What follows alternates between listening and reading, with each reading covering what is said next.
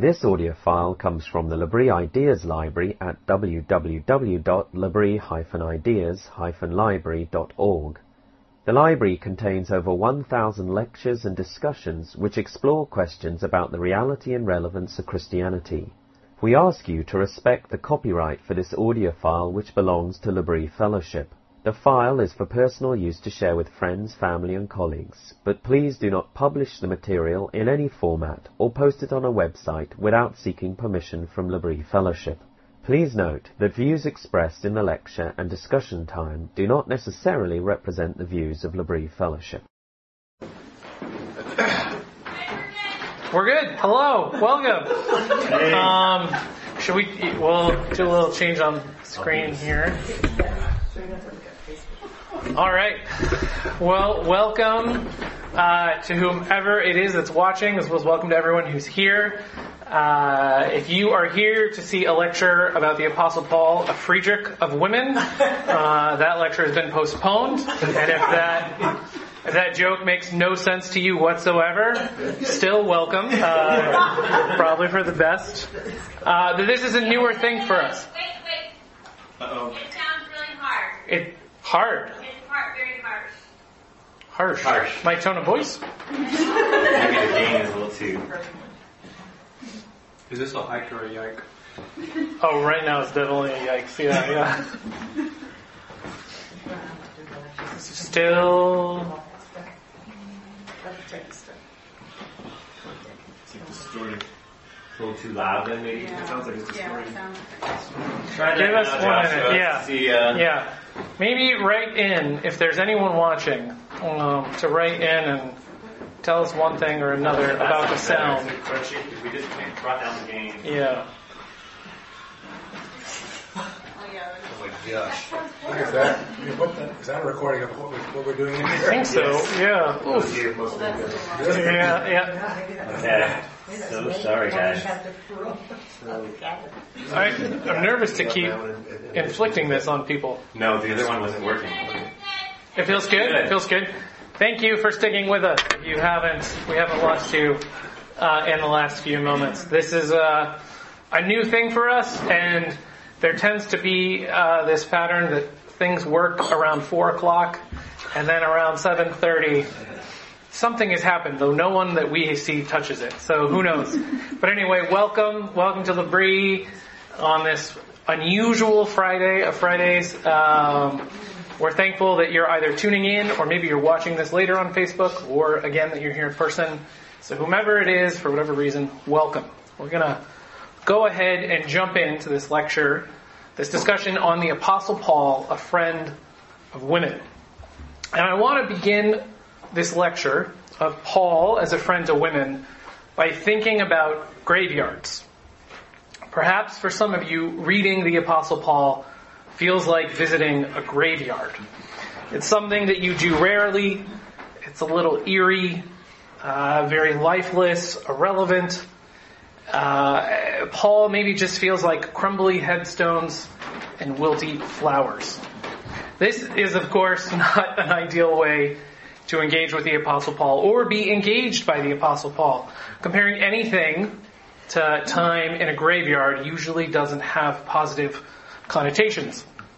But there's something about an attentive walk through a graveyard in daylight with trusted friends, no spooky clouds or anything like that, that offers something of an image of what I'm after this evening, our time together. I want to enter into the larger, highly fraught discussion of Paul and women by doing something of a graveyard reading of his letters. Graveyards are no doubt spooky places, though I hear some people like graveyards, maybe some people in this room, or a particular person in this room. And they can be spooky, but apart from that, they can also be a window into the composition of communities from the past. If you walk through a graveyard and you start seeing lots of names like O'Shanahan, or McGillicuddy, or O'Donovan, or McShaney, it's reasonable to assume that there was once a sizable Irish community in that place. But if you walk through another graveyard and you see a lot of Sanchez, McGill, Salamanca, Rodriguez, it's probably less likely that there was a sizable Irish community in that place. Names are important. And Paul names a lot of people in his letters. And the way we've been sort of trained to read Paul, we often just overlook the fact that he names a ton of people in his letters. 18 of which are women. And in a manner similar to what we see on tombstones, there's usually a thing or two said about each woman that gives us an idea of their significance in their life, what they did, what they were known for. And so I think attending to these names, as well as the words that Paul says about these individuals, gives us a window into what life was like on the ground in his communities. And what I'm after in particular with our graveyard walk through Paul's letters is to attend to the women that Paul named, 18 of them. And I want us to see that Paul was a friend of women. And I don't mean this title, a friend of women, in sort of the generalized sense of women. The way maybe a politician would say, I'm a friend of the Hispanic community, or I'm a friend of the black community. I mean it more in the sense of the way that, like, I would say, I am a friend to Ellie, or I am a friend to Marty, or the way the Apostle Paul himself spoke about Persis, his dear friend Persis. We know next to nothing about Persis, other than she's a member of one of the churches in Rome, and Paul sends her special greetings in Romans 16. The name Persis, which means Persian woman, was a common name in the Roman Empire that was given to freed slaves. So historians think, though they don't know, the scholars think that it's highly probable that Persis was a freed slave who was now a member of one of the communities that comprised the Roman Church. But what we do know about her, whether or not she was a slave, we don't know. But what we do know is that Paul describes her as his agapetos, which is often translated as a dear friend, a beloved, the object of special affection or relationship. And that he says about her, that we'll see, she also worked hard. She labored in the Lord. This is a matter that I think is often overlooked in Paul in general. Paul had friends. Paul had many friends. It appears that Paul had a rich social life. He's often speaking of his dear friends. This word agapetos shows up time and time again in his letters. And while I don't think Paul would have maybe been the most fun guy to have at a party or be stuck in an elevator with, I think he was someone who had real, deep friendships with men and with women. And from the brief description he offers about them, I think we can discern a pattern of relationships marked by affection and intimacy that has been forged in their common work on behalf of the risen Lord Jesus. So tonight's graveyard stroll through Paul's letters, we're going to attend to some of these 18 named women. We can't adequately deal with all of them. To see not only what we can learn about them, but what we can discern about the Apostle Paul himself. For those that are interested, I am planning to do a number of talks on Paul and women. This is the first one. So if you are looking forward to and anticipating me explaining 1 Timothy 2, or 1 Corinthians 11, or 14, or Ephesians 5, or Colossians 3, if you are expecting me to approach any of those head on, which is a little bit of a Pauline joke, he talks about what headship mean. What does head mean? It's a Paul joke. It's free of charge. I'm not planning to speak about those tonight. Those will come another night. I'm more than happy to answer questions about those, give some thoughts about those. But my fear is that when it comes to the discussion of Paul and women, it begins and ends only in these controversial passages. And we neglect the truth that's all over the pages of the New Testament, all over Paul's letters, that Paul had friendships. He had relationships with women. And many of those were forged in working together for the Lord. And I think when we see what Paul has to say about some of these specific women, what we can gather about this, The common image of Paul as a misogynist or someone who was committed to a patriarchal order in society, I just find that less plausible. I find it hard to believe. Paul spoke of women highly, and in his churches, women were honored and respected and contributed significantly. He speaks about them in the same way that he speaks about other men as co-laborers with him in the work of the gospel. So I've already said that we're going to look at some of the named women in Paul's letters. So let's see what those are. And here is a list. Named women in Paul's letters. And this gives some of their references. So the first to show up will be Phoebe, followed by Priscilla, Mary, and Priscilla, I have the Romans passage, but she also shows up in other places. Priscilla's awesome. And then Junia. We have Tryphena and Tryphosa. We have Paul's dear friend, Persis. We have Rufus' mother. We have Julia.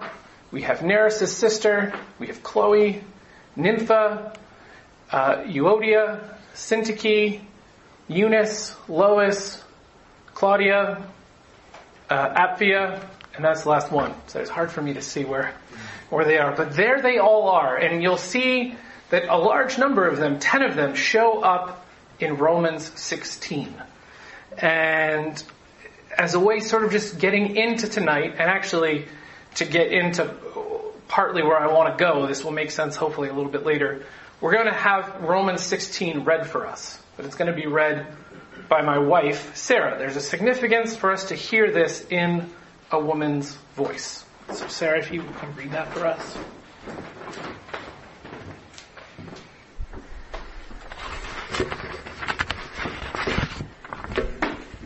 This is Romans 16.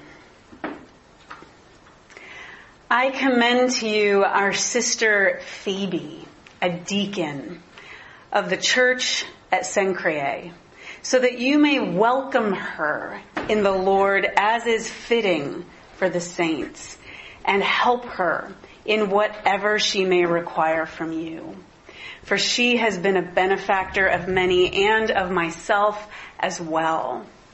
Greet Priscilla and Aquila, who work with me in Christ Jesus, and who risked their necks for my life, to whom not only I give thanks, but also all the churches of the Gentiles. Greet also the church in their house. Greet my beloved Epaenetus, who was the first convert in Asia for Christ. Greet Mary, who has worked very hard among you. Greet Andronicus and Junia, my relatives who were in prison with me. They are prominent among the apostles, and they were in Christ before I was. Greet Ampliatus, my beloved in the Lord. Greet Urbanus, our co-worker in Christ, and my beloved Stachys. Greet Apelles, who is approved in Christ. Greet those who belong to the family of Aristobulus. Greet my relative Herodion. Greet those in the Lord who belong to the family of Narcissus. Greet those workers in the Lord, Tryphena and Tryphosa. Greet the beloved Persis, who has worked hard in the Lord. Greet Rufus, chosen in the Lord, and greet his mother, a mother to me also. Greet Asyncrititus, Phlegon, Hermes, Patrobus, Hermas, and the brothers and sisters who are with them. Greet Philologus, Julia, Nereus and his sister, and Olympus, and all the saints who are with them. Greet one another with a holy kiss. All the churches of Christ greet you. I urge you, brothers and sisters, to keep an eye on those who cause dissensions and offenses. in opposition to the teaching that you have learned. Avoid them. For such people do not serve our Lord Christ, but their own appetites. And by smooth talk and flattery, they deceive the hearts of the simple-minded. For while your obedience is known to all, so that I rejoice over you, I want you to be wise in what is good and guileless in what is evil. The God of peace will shortly crush Satan under your feet. The grace of our Lord Jesus Christ be with you. Timothy, my co-worker, greets you. So do Lucius and Jason and Sosipater, my relatives. I, Tertius, the writer of this letter, greet you in the Lord. Gaius, who is host to me and to the whole church, greets you. Erastus, the city treasurer, and our brother Quartus, greet you. Now to God, who is able to strengthen you according to my gospel and the proclamation of Jesus Christ, according to the revelation of the mystery that was kept secret for long ages but is now disclosed, and through the prophetic writings is made known to all the Gentiles, according to the command of the eternal God, to bring about the obedience of faith to the only wise God, through Jesus Christ, to whom be the glory forever. Amen. Yeah.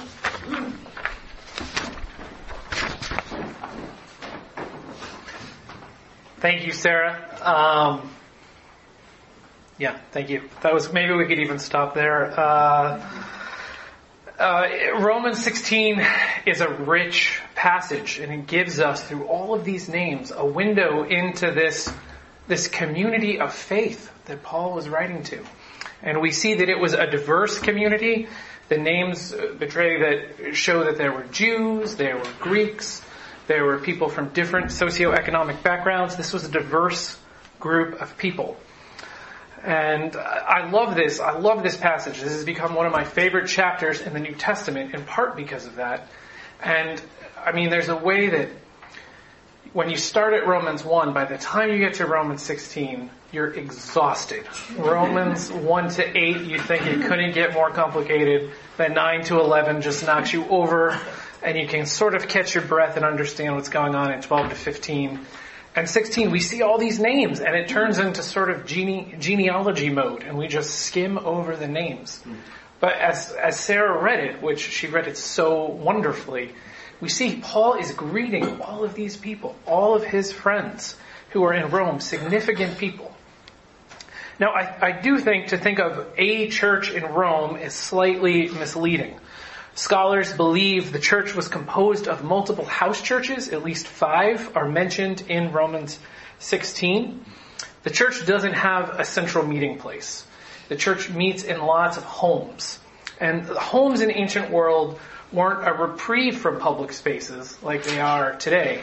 They were themselves a mix of public and private spaces. So your living room could be filled with your children, your relatives, your slaves, your coworkers, potential business colleagues could all be in one place in your home. And these were the places where churches would meet. And so Paul sends greetings to all these people, all these named individuals. You can think of this as him sending greetings to his friends, but he's also doing something like an ancient equivalent of networking. He's making connections with important people, with key people. Interesting, there's a high percentage of women that Paul names.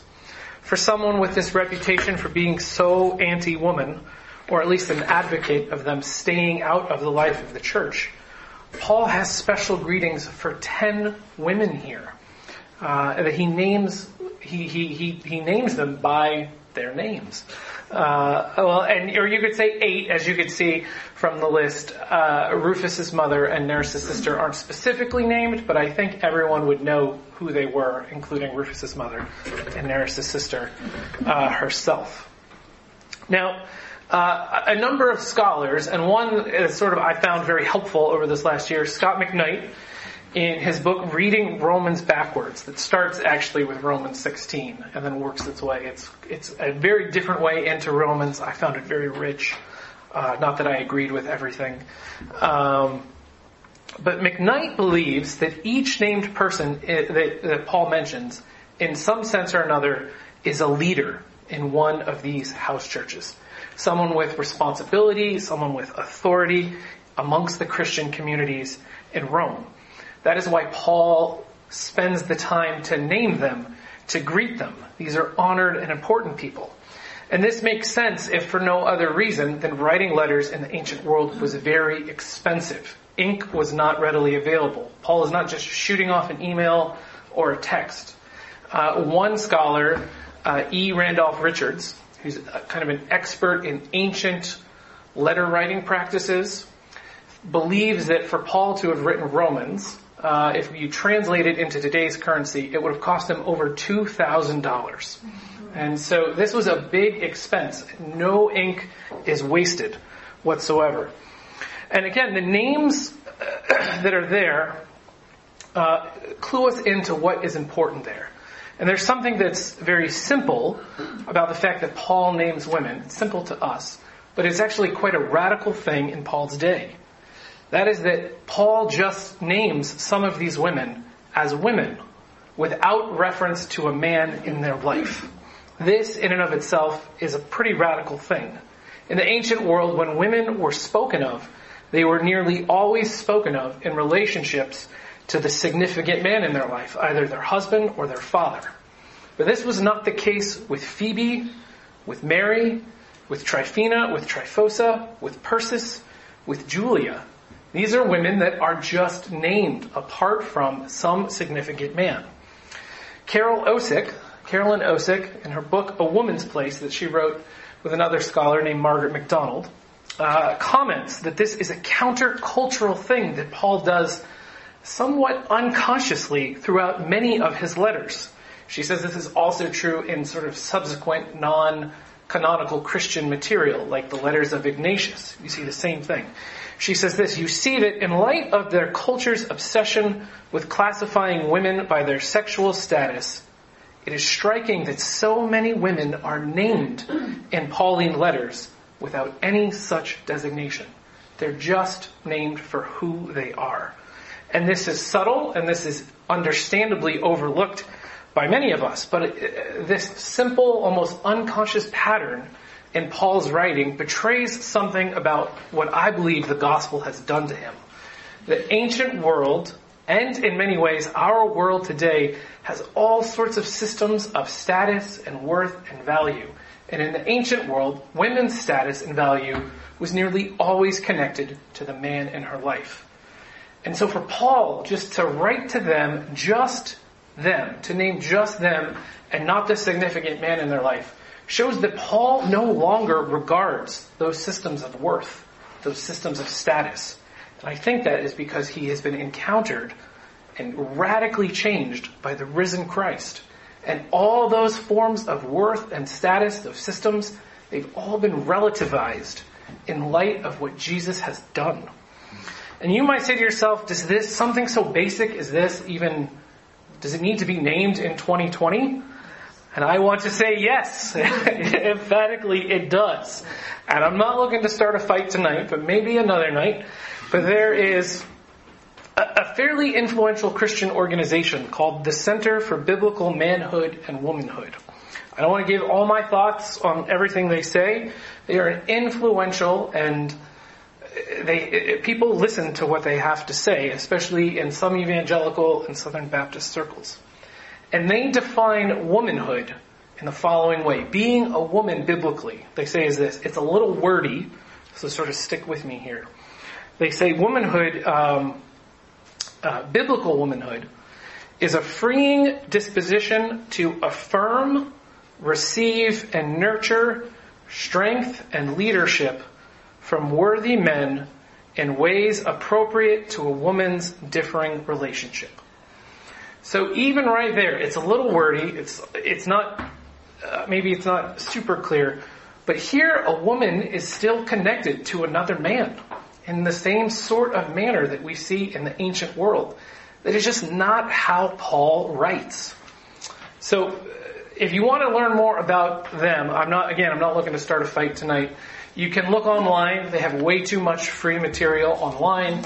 But you can also look at this book called Recovering from Biblical Manhood and Womanhood by Amy Bird. And I quite enjoy this. She's a quite conservative Presbyterian woman. And the humor in the title is the original kind of manifesto of this organization is called Recovering Biblical Manhood and Womanhood. So she inserted this recovering from. But that's all for another time. I said we were going to talk about named characters. Phoebe is the first one. Let's jump in. This is an icon of Phoebe. So this is what Paul says. Paul says, I commend to you our sister Phoebe, a deacon in the church of Cenchrea, so that you may welcome her in the Lord as is fitting for the saints, and help her in whatever she may require from you, for she has been a benefactor of many and myself as well. The first thing Paul says about Phoebe, the first thing is that she is a sister. She is a follower of Christ. She is a member of this cross-cultural, multi-ethnic, new creation family of Jesus. And throughout Paul's letter, his favorite way, his most common way of describing the people of God are brothers and sisters. Scholars call this fictive kinship language. Normal Christians just say we're brothers and sisters. The second thing Paul says about Phoebe is he calls her a diakonos. A diakonos. Or, as it's translated here, what this is the NRSV, a deacon. And this word gets translated in a number of different ways. Sometimes it's deacon or minister, which have clear, churchy, official kind of connotations. And sometimes it's just translated as servant.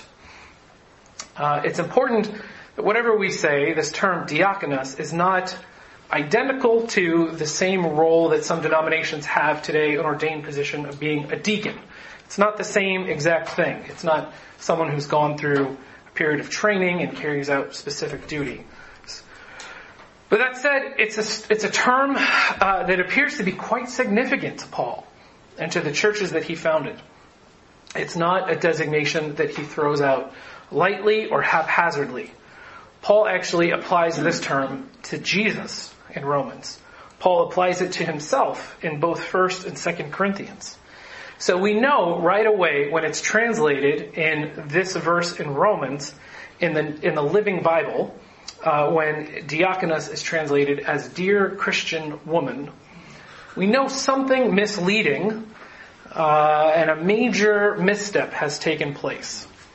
Paul uses this term to describe some of his other male co-workers, like, I'm going to butcher his name, Tychicus in Ephesians 6 and Colossians 4, Epaphras in Colossians, and also Timothy. And it's interesting, Craig Keener, we'll come to him later, quotes an older scholar who wonders why it is that translators, when they interpret diakonos for men, would always translate it as minister. But here, for Phoebe, they would translate it as servant, or as the New Living Translation does, as a dear Christian woman. Whatever we know about a diakonos is part of their service included teaching. We see this from 1 Corinthians and Ephesians. And giant New Testament scholar Craig Keener, in his book Paul, Women and Wives, and I say giant, I'm not an expert on all that sort of stuff. He just writes a ton of books. You measure his books by, not page numbers, but by feet. He's got a 2,000 page Acts commentary. He's just a fairly prolific dude. But he says in his book, Paul, Women and Wives, that deacons diaconus, and even in its most narrow sense, held a church office that had something to do with sound teaching, and also had something to do with proven administrative abilities, the same that would be required of pastors and elders. Keener goes on to say that at the very least, when we're talking about Phoebe, she held a position of considerable responsibility, prominence, and authority in her congregation. She probably taught the scriptures as well, but if she did not, she was at least trusted with sufficient regard theologically to be placed in this prominent authority role in the church, and to be recommended to those who might depend on her to help them understand Paul's letter to them. As we heard, Paul commends Phoebe to the Romans. We'll come back to that. But the third title that Paul gives Phoebe is that she is a prostasis. The idea here is that she's a patron. She is a woman of means, and she invests her means in the work of others. The patronage system in the Roman world was one where individuals who were higher up the food chain made gifts to those that were further down in exchange for honor or loyalty or some other larger commitment. So Phoebe appears to be a woman of financial means. She helped Paul and many others, Paul tells. Perhaps that's why she's able to make the trip from Cenchrea, a port city near Corinth, all the way over to Rome, which was an expensive and demanding task. Now the question is, if maybe you noticed this as Sarah read this, Phoebe is the only one commended. Other than that, Paul sends lots of greetings. But why does Paul need to say these things about Phoebe? Why is she the only one commended? Phoebe was, as many scholars that I have read understand it, the letter's courier. She is the one who brought Paul's letter to the Romans. She brought, I was trying to make a little joke there. I thought it's sort of confusing. Paul's letter to the Romans brought it to the Romans. To be a courier was an important and trusted role in the delivery of letters in the ancient world. In this interesting little book by New Testament scholar Beverly Roberts Gaventa, When in Romans, an Invitation to Linger with the Gospel According to Paul. Gaventa was for multiple decades professor at Princeton. She's now at Baylor. She's been writing a Romans commentary evidently for almost 20 years. This is her thing. But she says this about being a courier, about this role that Phoebe is playing and why Paul is commending her. She says the only reliable mail service that existed in the ancient world was used entirely for the official business of the government. Private letter writers who were generally more wealthy would use slaves. Others would do the best they could, generally seeking a friend who might be traveling to the destination of the letter. I personally think this point about Phoebe is just worth enjoying for a little while and teasing out. And I love how Gaventa frames it in this little book. She says this about Phoebe. Phoebe has come to Rome and has brought the letter with her.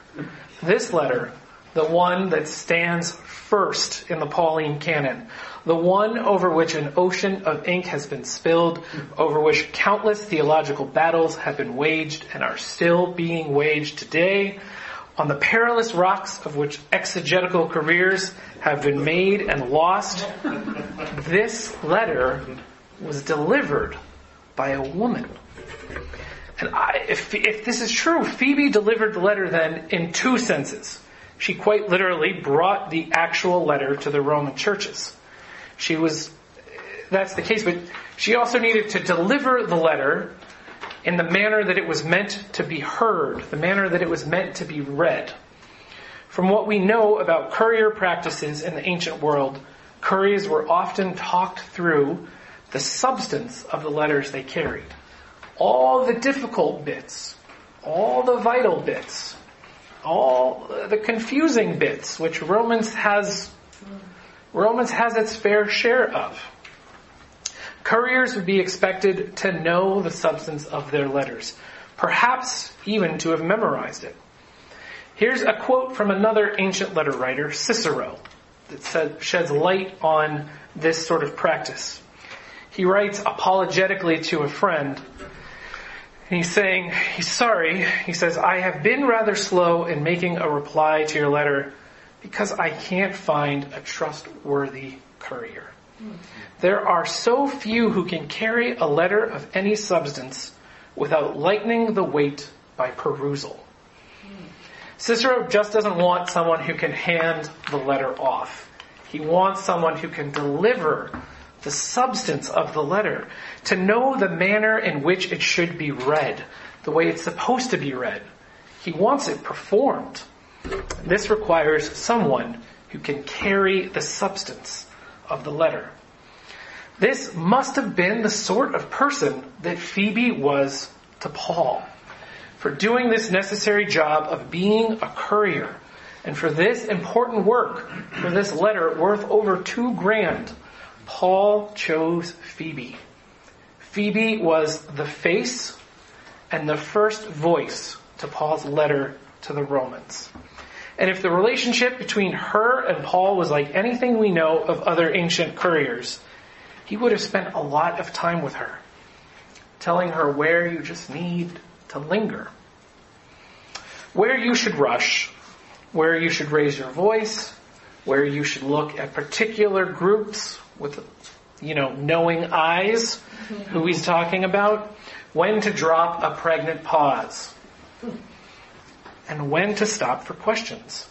And for this important task, for this rich document, Paul chose Phoebe.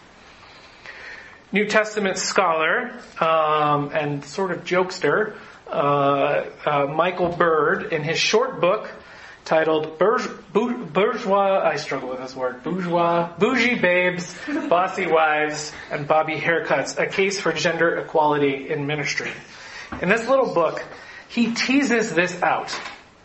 And he asks, if the Romans had any questions about the letter Paul sent them, such as, what is the righteousness of God? Or who is the wretched man that Paul is referring to halfway through? And if you're curious why he singles those out, those are huge live debates in Pauline studies. But Bird goes on and says, then who do you think would have been the first person they would ask? That's right, it would have been Phoebe. Phoebe is the face and the first voice to Paul's letter to the Romans. She helps interpret it for them. Bird goes on, enjoying this, relishing this a bit, saying, this is Romans.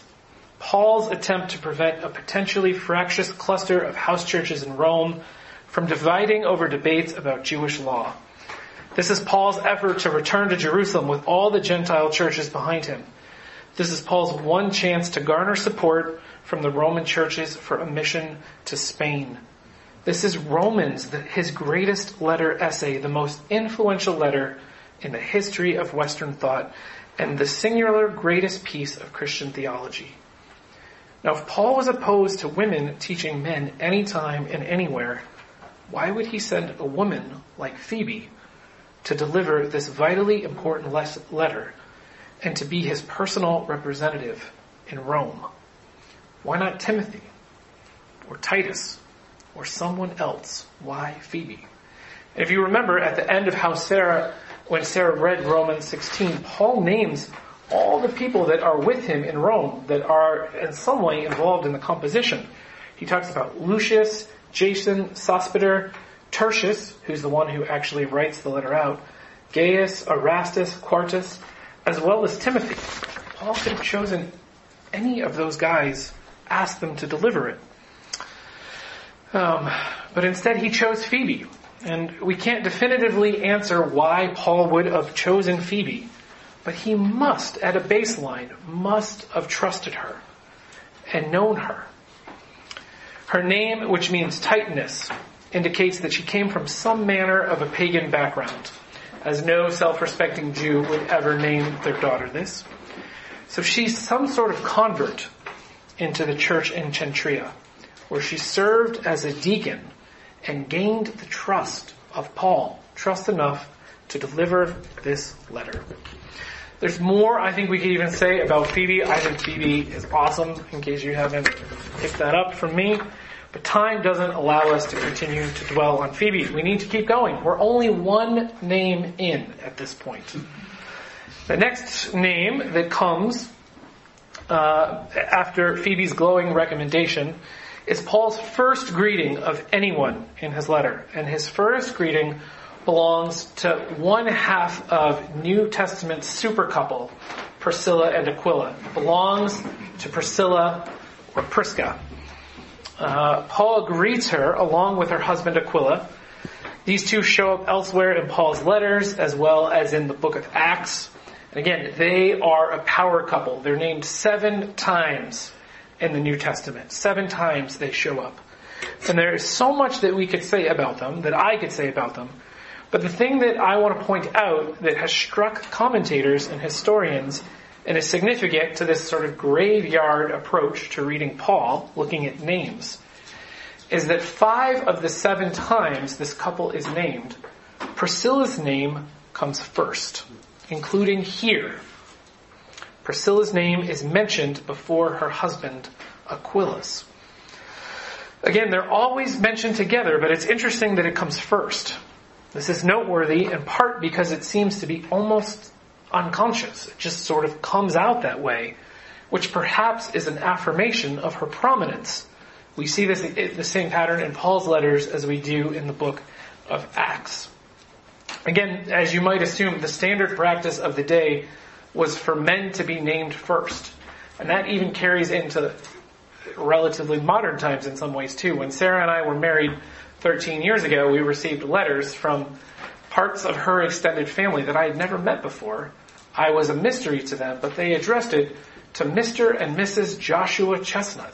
I just thought that was so bizarre that Sarah became Mrs. Joshua Chestnut and I didn't become... Anyway, that's for another time, I suppose.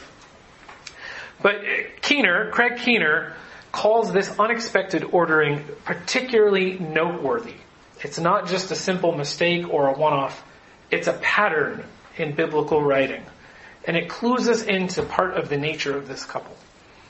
In Romans, the little verse you see there, Paul mentions how Priscilla and Aquila saved his life, how they risked their neck for his. We don't know what this means, but usually in these life and death situations, relationships are forged. He loves these two, and they must love him. Whatever else we could say about them, it's important to note that Paul calls both of them his fellow workers, his co-workers, indicating that they, both of them, share in the same work of ministry, which he is involved. He says this here, as well as in 1 Corinthians 16 and Philemon, the other places where these two are named. And this might sound kind of an insignificant. They worked with him. But we see that this pattern we see that there's something significant about this language of worked together or worked hard in the Lord throughout Paul. We're going to jump away from our trek through the names in Romans. We're going to jump over briefly to Philippians chapter 4, where we encounter Euodia and Syntyche. So I'm going to read it for you here. So Paul says in Philippians 4, I urge Euodia and I urge Syntyche to be of the same mind in the Lord. Yes, and I ask you also, my loyal companion, help these women, for they have struggled beside me in the work of the gospel, together with Clement and the rest of my co-workers, whose names are in the book of life. Earlier in Paul's letter to the Philippians, Paul had told the whole church, the whole group that was receiving this letter, they needed to have the same mind. The mind that was in Christ Jesus. And it kind of flows into that beautiful hymn about Christ emptying himself, taking on the form of a slave and then being exalted. But Paul has told the whole church they need to be of one mind. There's some sort of threat within the community of disunity, and Paul has told them all to be of the same mind. Yet here toward the end of the letter, Paul singles out two individuals, two women who in some matter aren't on the same page. There's something of a convention in sermons or Bible studies that flows out, I think, of mistranslations of this verse that really dwells on the fact that these two aren't getting along, that they're bickering women, they have some sort of beef between one another, and it's quite a big deal. This comes from how the verses have sometimes been translated, like in the New Living Translation, that tells them to settle their disagreement. Or, I'm sorry to say this, the Message. I'm sorry, Eugene Peterson's. Hate to disagree with Eugene in public. But he says, he translates this as be of one mind. He tells them to iron out their differences and not hold grudges, which adds a significantly different feel than be of one mind, which has already been told to the entire church. The nature and the extent of their dispute is not actually clear. Paul doesn't spend any time on what that is. Again, it doesn't seem to be unique. Paul has told everyone else in the church they need to be the same way. So while we don't know why they aren't of the same mind, what is clear that these named women aren't just being reprimanded by Paul. Paul commends them. Paul speaks highly of them. He speaks about them as working along with him, laboring beside him, and Clement in the work of the gospel. It's the same terminology he used earlier in this book to speak of his own work and Timothy's work and Epaphroditus' work. Like the named people in Romans 16, most scholars think these two are named not primarily because their disagreement is so egregious that they have this huge beef that needs Paul to come in and squash it and help them work through it. But in fact, they're named because they're influential. They're leaders in this church. They're known in this church. Again, writing letters was expensive. You don't waste time on sort of gossipy, petty women that are fighting in the church. You name leaders. And what he says about them is that they work hard. And these two are not the only women named or commended by Paul for working alongside him or working hard alongside him. Moving back to Romans 16, you can see it on your own time. But Paul says Mary, Tryphena, Tryphosa, and his dear friend Persis all have said to have worked hard in the Lord. This might sound somewhat bland and insignificant, but this is the same terminology that Paul uses to describe his own apostolic ministry in 1 Corinthians multiple times, in Galatians, in 1 Thessalonians. These named women appear to be active in their church, active in ministry in the churches of Rome. And it's really telling that there's more women who are commended for working in the Lord than there are men in Romans 16. There are 5 women that are commended, and there are only 3 guys that are. Craig Keener wonders if Paul, being aware of the prejudice against women's contributions in society, works all the harder to make sure that the praiseworthy among them receive their due. And scholars across the spectrum, from an evangelical like Scott McKnight to an 18th century German higher critic like Adolf von Harnack, see this term of working hard in the Lord as a special term that is used for Paul's associates, for those that are in ministry. Cynthia Long Westfall, in her awesome book, Paul and Gender, this was the most helpful book. It's on men and women. She says, Paul commends women for working hard. And it's a word that it's most often used for his own apostolic work. And she makes this interesting connection to a different letter, to a different context, but tells us something perhaps about how Paul thinks about those who work hard. She makes a connection with 1 Corinthians 16, 15 to 16. That says, now brothers and sisters, you know that members of the household of Stephanas were the first converts in Achaia, and they have devoted themselves to the service of the saints. I urge you, to put yourself at the service, which literally means be subject or subordinate yourself to such people and to everyone who works hard and toils with them. So Westphal is trying to make a connection that in another place, those who work hard, those who do this sort of work that Paul describes women as doing time and time again, are those that we need to, those who aren't doing that work need to subject themselves to be subordinate to listen to let them lead. Making a hard transition away from that, back to our graveyard imagery. If you think about what could be one of the most disrespectful things you could do in a graveyard, it would be to vandalize a tombstone.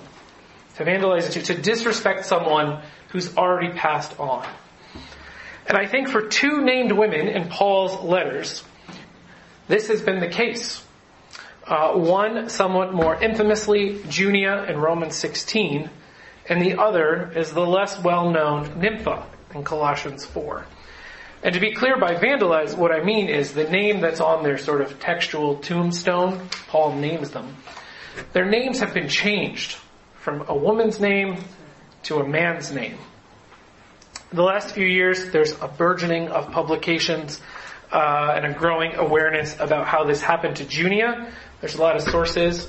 I won't go into all the details, but I'll point you to two books. The first is called The Blue Parakeet by Scott McKnight. He has a number of chapters that do this. One is called Junia is Not Alone, and the other is Eldon Epp, his book, Junia.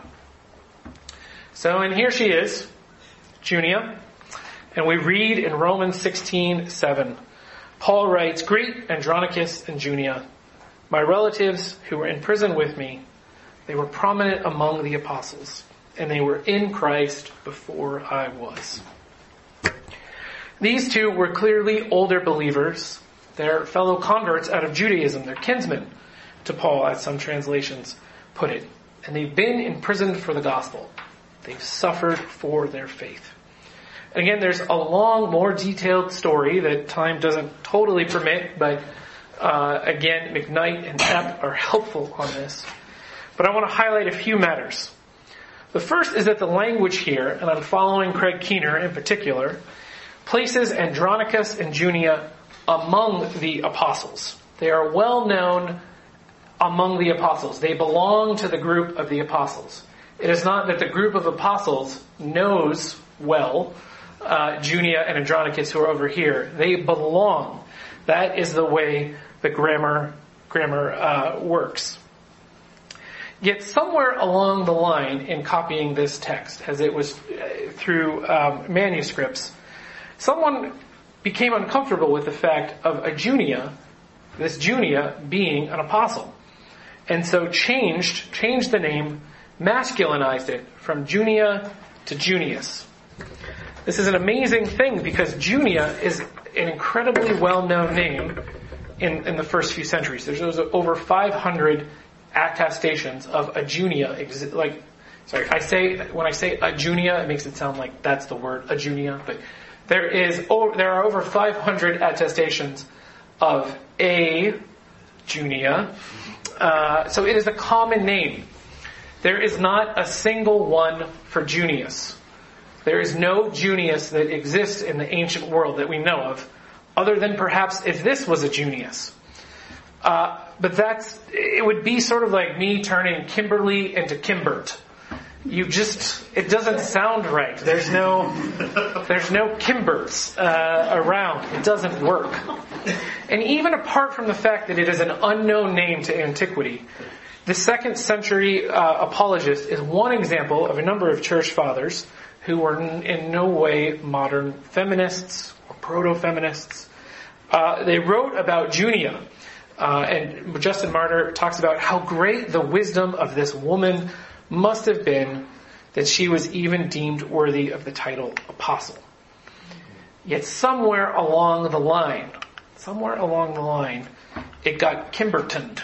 It got changed from Junia to Junius.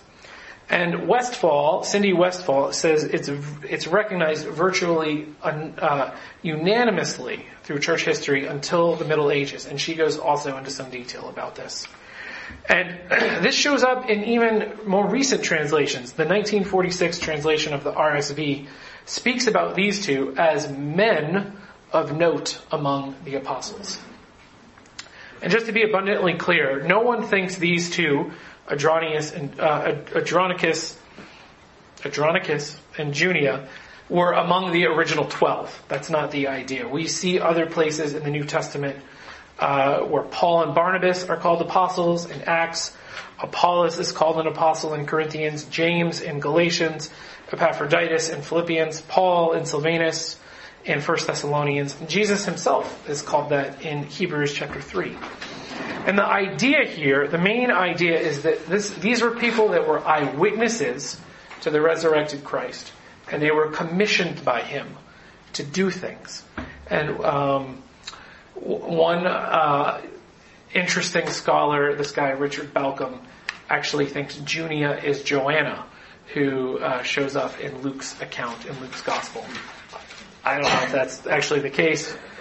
He is a very smart person, so maybe that's the case. But anyway, her tombstone, her gravestone, has been vandalized. And she's not the only one. Nympha, who shows up in Colossians 4:15, give my greetings, the verse says this, give my greetings to the brothers and sisters at Laodicea, and to Nympha and the church in her house.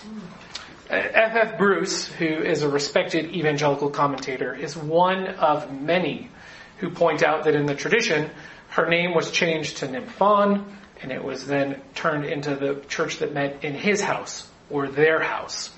It's less well known, but it's a similar case of a gravestone being vandalized under the assumption that a church wouldn't meet in a woman's home because women aren't heads of home.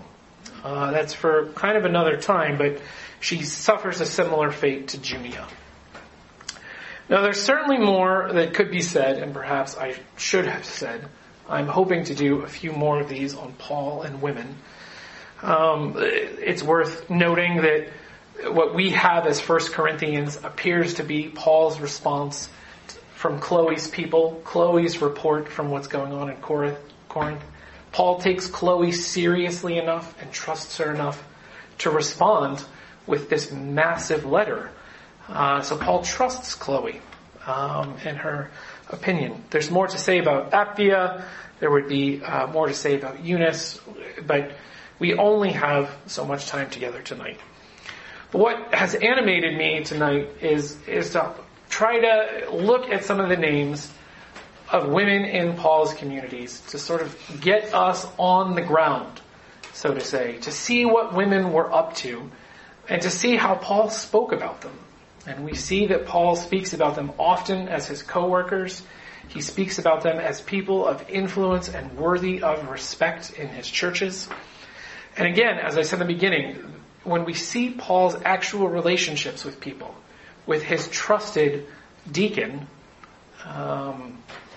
with an apostle, with others, when we see these relationships, the image of Paul as a woman hater, as a misogynist, or the understanding of Pauline churches having no place for women doing anything besides potlucks and meal trains, which are highly important things. But I think that is an unfair shake on what Paul's churches actually look like.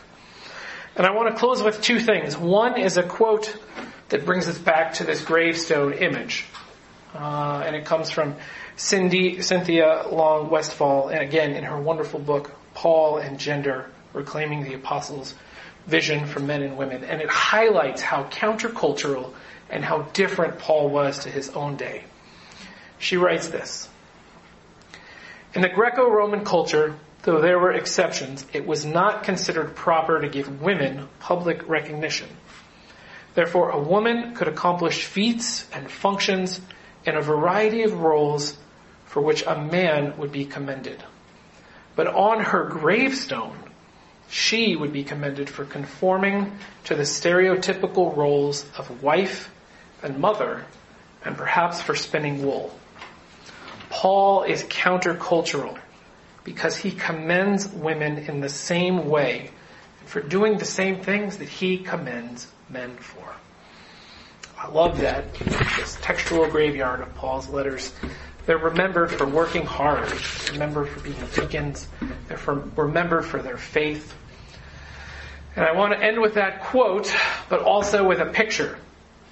So Paul wrote his letter to the Romans. And some 9 centuries later, this ornate basilica was constructed there. It's the Basilica of St. Praxedes.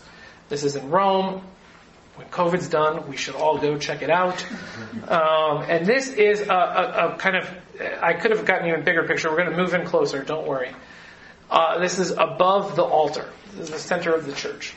This is a church, again, it's the Basilica of St. Praxedes. And if you move in closer, on the left, below the risen Christ, the ascended and ruling Christ, just so you know, the guy all the way on the left with the square around his head, he was the current pope at the time this basilica was constructed. That's why he has a square, not a halo. And he was Pope Pascal, or Paschal. And he is presenting to Christ the church. But in between him is St. Praxedes, an early Christian that we know very, very little about other than this church was made in her honor.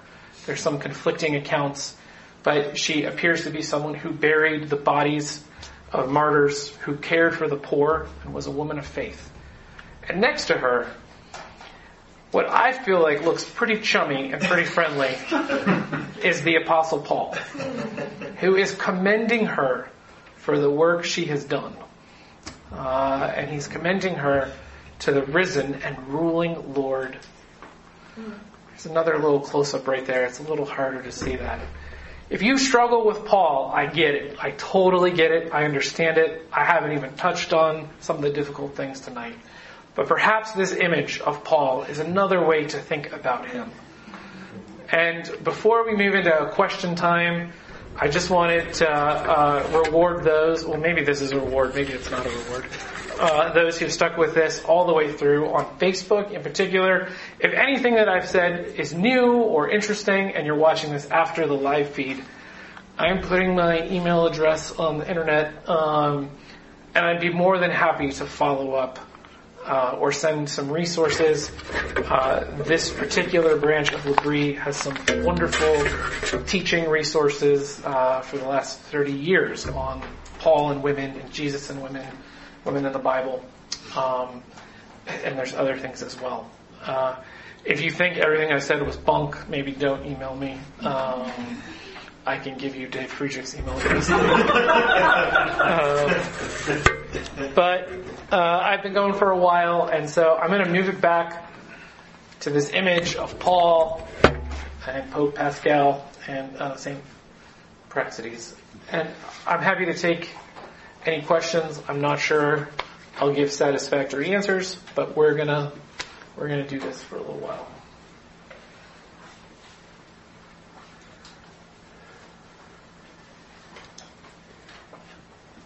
Marty. I have a question. Yeah. You mentioned the second word, important word used to describe Phoebe was Chrostatus. Yeah. A benefactor. Yeah. I've read that it also has a meaning of a leader or a governor, that it's used in Romans, that Paul uses in two of the lists of gifts or callings in Romans, and also in 1 Corinthians. And that those with the gift of leadership should govern diligently, that it's the same. It's the same thing. I wondered if you'd come across that reference. So that both I had it, no. Also the Chrostatus, meaning a leader or governor. Oh, yeah. I mean, it would make sense in some ways because from what I understood, patrons often moved into some sort, it's the way you would be elected or whatnot would be you would sort of give gifts to common people, win their graces, and then become, so I mean it would make, there's some sort of parallels there, but I didn't read that. Gaventa was the one who she talked about that for a bit, as did McKnight, and even Keener. I didn't get, none of them, they all connected it to that, more to that role, sort of in antiquity. Because I'm not a Greek scholar, but it's Neither am I. It's evidently the same basic word, but in a different form, verb form versus noun form or something. Okay. Status, being a leader. Yeah. Or and then in the form of governing diligently. Yeah. In regard. Cool. Yeah. Yeah. Great. And it fits with what everything you said. Yeah. Did you have something, Dick? Or Yeah, I have two short related ones. Going back to the beginning of your Yeah. I've always, I think, assumed that Paul wrote Romans having never been to Rome. Yes. Is that right? That's the general assumption because of some of the stuff he says about then going on to Spain. Given that that's the case, this long list at the end. Yeah. All these folks he would have had to have met other places in the empire. Yeah, I think so. It's an amazing picture of the dispersed. Yeah. I mean, he's know that they've all migrated to Rome somehow. Yeah. And he knows that they're there. Yeah. And it's an amazing picture of communication. Yeah. And movement. And movement. Yeah. And the centrality of Rome, maybe. Yeah. Maybe. Yeah. But it's just I never thought of it at all before, but it's sort of exciting. Yeah. Ocean of what. Yeah. I wondered he wanted to get to Rome. All his buddies were there. Yeah. There's some pretty sweet sounding people there. They got there under by rough means, but yeah. It's amazing. Yeah, I don't go with McKnight on all of his sort of decisions or whatever, but in that book, Reading Romans Backwards, that I'll try to eventually, it'll take me a little while. What I really appreciated about his book was that chapter came to life because he starts there and he's looking at the names and he's looking at the little things that are said and showing just what a diverse community this was and how that diversity is the same diversity that was just going on in the city of Rome. And then he wants to sort of step back into sort of this idea of the weak and the strong and sort of reframe Romans as not, sometimes we start with 1 to 8 and like I said, you just get so exhausted. You sort of, the practical stuff at the end is sort of an add-on. And he is trying to make the point, all of that theology is to serve this community that's potentially fracturing, that has the weak and the strong, and it has Greek, it has Jews, and Stott does a similar thing with situating Romans after the Jews had been exiled from Rome and then came back. And Stott does some stuff thinking that perhaps it had been more of a primarily Jewish community, that Jews were exiled from Rome, and then they come back, when they finally come back after, I think Claudius, I won't say, after some emperor passes away. And now it's primarily Greek speaking. It's no longer primarily Jews. And that, it's like just heads butting constantly.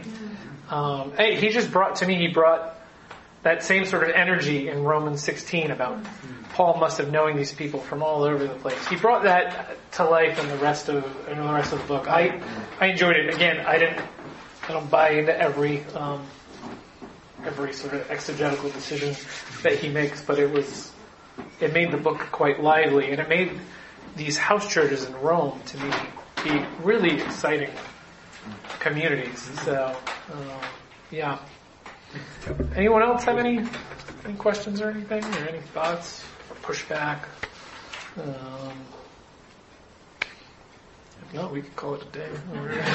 Jeff, there's a question on Facebook now. Yeah. From Mike in California. Can you tell us when Paul made his earliest comment about women's work in the church? I don't think it was in Romans. Yeah, so that in regards to earliest, I don't think anyone's going to tell you definitively. Some people insist that 1st and 2nd Thessalonians are the first in Paul. So that's why I wanted to start with Romans, in part because it's canonically the first letter in the New Testament. So as we read the scriptures as they've come to us, it's the first named woman that Paul says. But different scholars have different views on dating, and in regards to earliest, I don't necessarily have a dog in that fight. I just don't totally know. If that's not sufficient, you can, I guess, write more. So, yeah, Ben? Anyway, of knowing, I mean, you hear that a significant percentage of early converts to Christianity were women. Yeah. And there's maybe a high percentage of slaves as well, more so than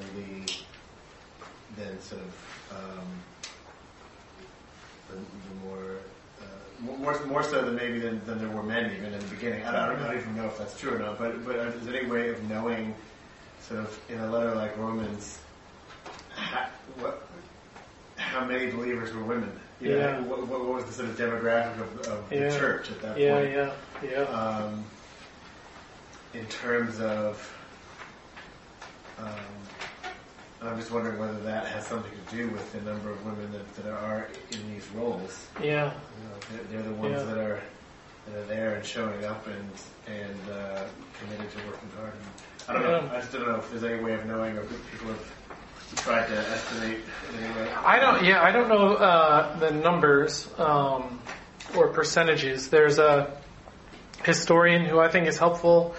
I'm not exactly sure he's a Christian. He's friendly to Christians. This guy named Kyle Harper, and he writes primarily about written about Roman slavery, and then sexuality in the Roman world. I've said this before at the lunch table, so apologies to those. I feel like I said it recently. But yeah, he makes the case that it was Paul's sexual ethic that brought women and slaves into the church. He doesn't put it this way, but I would say that like Harvey Weinstein is the quintessential. He is the ideal Roman man.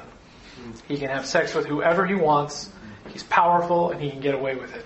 And legally, men were allowed to, with the exception of freedmen's wives. They were the only things off limits. So children, boys, slaves, male and female slaves, they were all up for grabs and had no legal recourse to do anything against it. And Harper's book is called From Shame to Sin, and he says the ethic around the sexual ethic in Rome was constituted on shame, and it was just something you could bring upon yourself, but there were only certain things you could do to bring shame on yourself. And it applied differently to different people. And he says Paul comes in and presents something pretty unprecedented. I mean, it's in Jewish writings, but there isn't the same sort of missionary impulse in Jews as there are in Christians. And Paul says everyone has the same sexual ethic. Men, women, everyone has the same. And consent is a huge part of it. Like he says in 1 Corinthians, the husband's body belongs to the wife and the wife's belongs to the husband. It's interdependent. There's nothing like that in the ancients. He uses the term sexual economies. And so he said, because of that, the churches became the only places that women and slaves' bodies were safe. They were respected. Nowhere else they were respected in the same way. And then he goes on to talk about these early accounts of virginity, of like early Christian ascetics and especially female versions. And we hear that sort of through the lens of purity culture, or primarily thinking this is about a discomfort with the body and a denial of the body and an elevation of the spirit. And he says maybe while some of that is at work, primarily what's at work, he kind of says they're proto-feminists because the church gave women a place where they could say, this is my body, I can do what I want with it, and you can't touch it. It's not for you to touch. And so they said, I'm giving my body to the Lord and to nobody else. And he just said there's nothing like that in the ancient world. So I think I've been compelled by some of Harper's writings, and actually like that helped me like Paul a little. I mean, I've liked Paul for a while. I really like Paul, but it just put his writing in a different light and showed why his writings. You know, I'm trying to argue tonight that Paul was a friend of particular women, but I think through some of that stuff that Harper does, that subsequent work, shows why Paul was a friend to women sort of writ large as a category.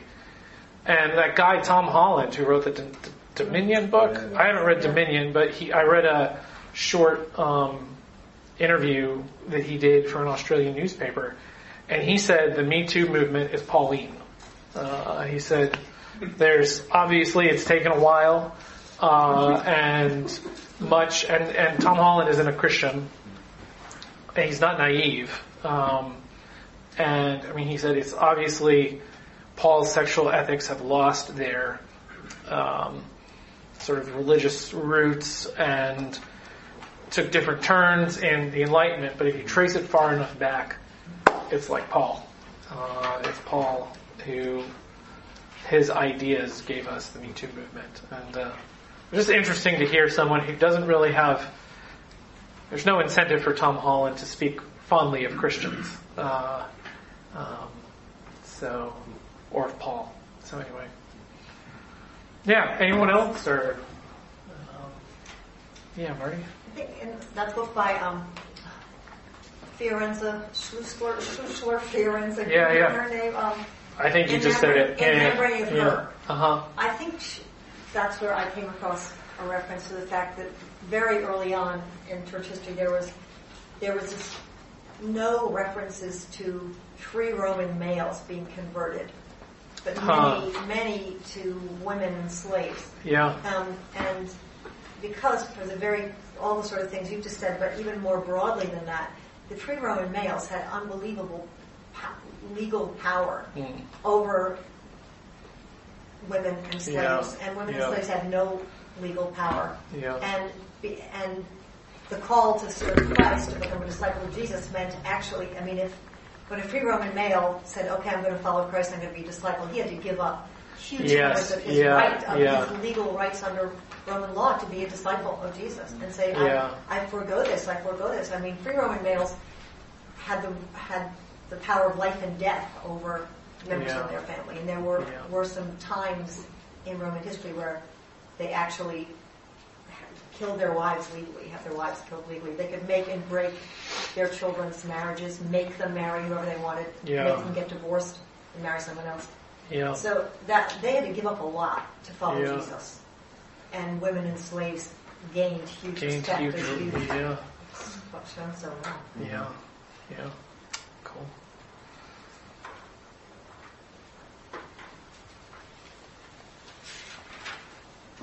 Well, I think it's a really helpful Thank you angle. so much. I like the graveyard idea. Yeah. Oh, cool. But it's an interesting way to come into it. I'm just more and more convinced Paul was a human, and he had a lot of disappointments, and he was often misunderstood, and I think he was lonely. I mean, he talks about being betrayed by Alexander and Demas. And he's just a real person, and just to me, beginning to notice all the names and what he says about men and about women just made me think, like, this guy, he's not a theologian writing academic treatises. He's a pastor who loves his people and wants to form a people to present to Christ. And he's writing these letters because he can't be there in person. And so they're so occasional, but I find him more and more like creative as well, and just like an interesting guy. And Marty. Just along those lines, I love the references, the way he refers to himself in Thessalonians. I was like a nursemaid among you. He uses feminine images of himself in terms of his care for you. I stayed up late like a nursemaid among you. And his love for them. He does it in Galatians, and even the verses in Corinthians that like you weren't ready for meat and I gave you milk. I forget exactly. Like it's also a nursing image there too. And actually, the next talk I want to give is on some of those images and sort of how we think about masculinity and femininity and what Paul would. Yeah. So I think I want to call it like our mother Well, there's a book called Our Mother, St. Paul, so I think I might call it St. Paul, Our Mother, or something like that. So you're going to put the name Friedrich in there? I'll probably put it. Yeah. Oh, I know, it is on. I did, as a joke, I said it to Dave, as Paul Friedrich. So, for those students that are here, well, I don't know, I'll explain it later. Yeah. It was sent out to the world, put it that way. Yeah, there we go. It was sent out to the world a little snuck by. I wonder, I think there's a lot of women who feel like they couldn't be friends with Paul. Yeah. And I just think this lecture could help them change their mind. I hope so. I mean, I hope it can, and I think Paul has been.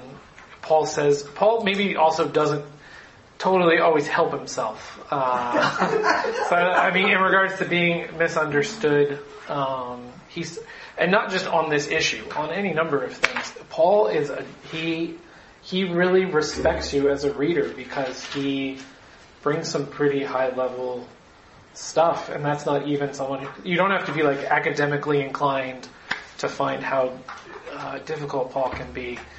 But there's other times too where he's just like, he's just so on point and clear. But anyway, I do hope those who have not found Paul a friend and thought of him as, this misogynist or this guy who insisted that women stay in their homes and have nothing to contribute. I think Paul would be bummed that that's his legacy, and I think he would find a number of churches who spend a lot of time in his letters to be like inadequately Pauline in that sense. I think he would be disappointed in that. But yeah, Sarah. This is sort of off the focus, but I was just really struck by the line at the end of Romans 16 about Christ.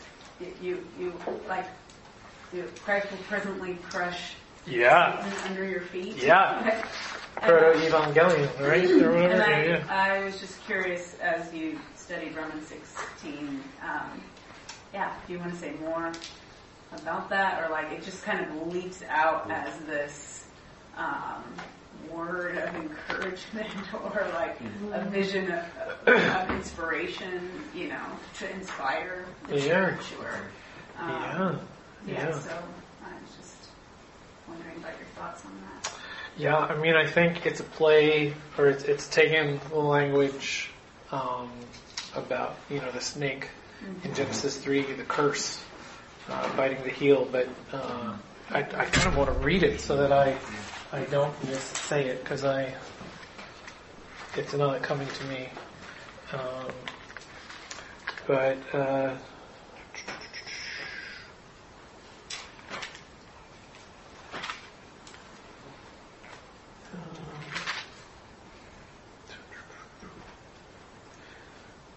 This is to the curse. The Lord God said to the serpent, "Because you have done all this, cursed are you among all animals and among all wild creatures.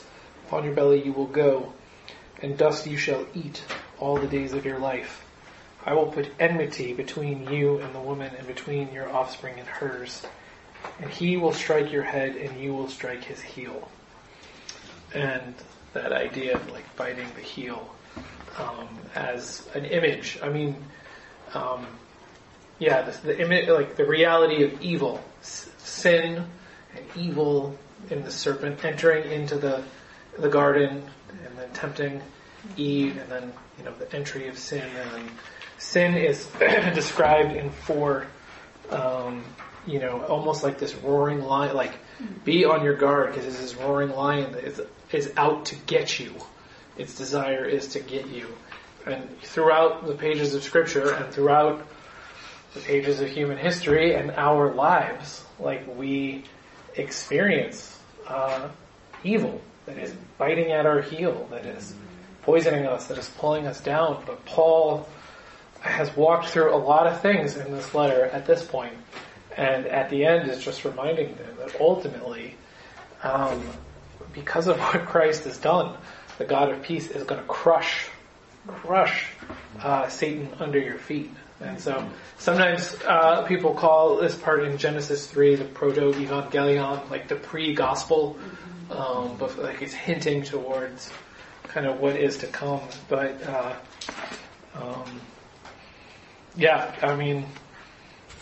see, Paul's awesome. I mean, right? hearing that line in the context of greet one another with a holy kiss, greet, like you get the sense of, that moment in a gathering where it's like, turn and greet the people around you, church. Yeah. and then it's like, and it's so that you would remember this, like, as you do this, and as my presence is made flesh, Christ's presence is made flesh in his body, like, Satan is being crushed, and like that somehow is a tangible outworking of this kind of fellowship that is being exhibited. Yes. Yeah, because right before it, he says, I urge you, brothers and sisters, to keep an eye on those who cause dissensions and offenses in opposition to the teaching that you have learned. Avoid them. For such people do not serve our Lord Christ, but their own appetites, and by smooth talk and flattery they deceive the hearts of the simple-minded. For while your obedience is known to all, so that I rejoice over you, I want you to be wise in what is good and guileless in what is evil. And then he said, the God of peace will shortly crush Satan under your feet. And so much of like what's before Romans 16 and Romans 12 to 15, there is this refrain, there is this some sort of drama that revolves around dietary laws about the strong and the weak. And this is a community that's fracturing over this. There's two groups, and Paul time and time again says, welcome one another. And, they are brothers and sisters. That is what they said. And through their welcoming one another, becoming the body of Christ, becoming this family, is this community that is going to undo, that through Christ is his means of crushing the head of the serpent. It's awesome. It's so cool. Paul is, he's a good guy. Paul is more than all right with me.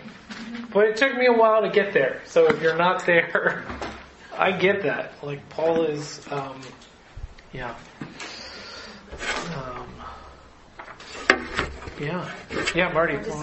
Well, thank you so much. This is really good work, and I think one of the things that came out of in your talk is that helps us appreciate Paul is knowing something about the Greco-Roman background that he was writing into, and that it changes everything as you understand about the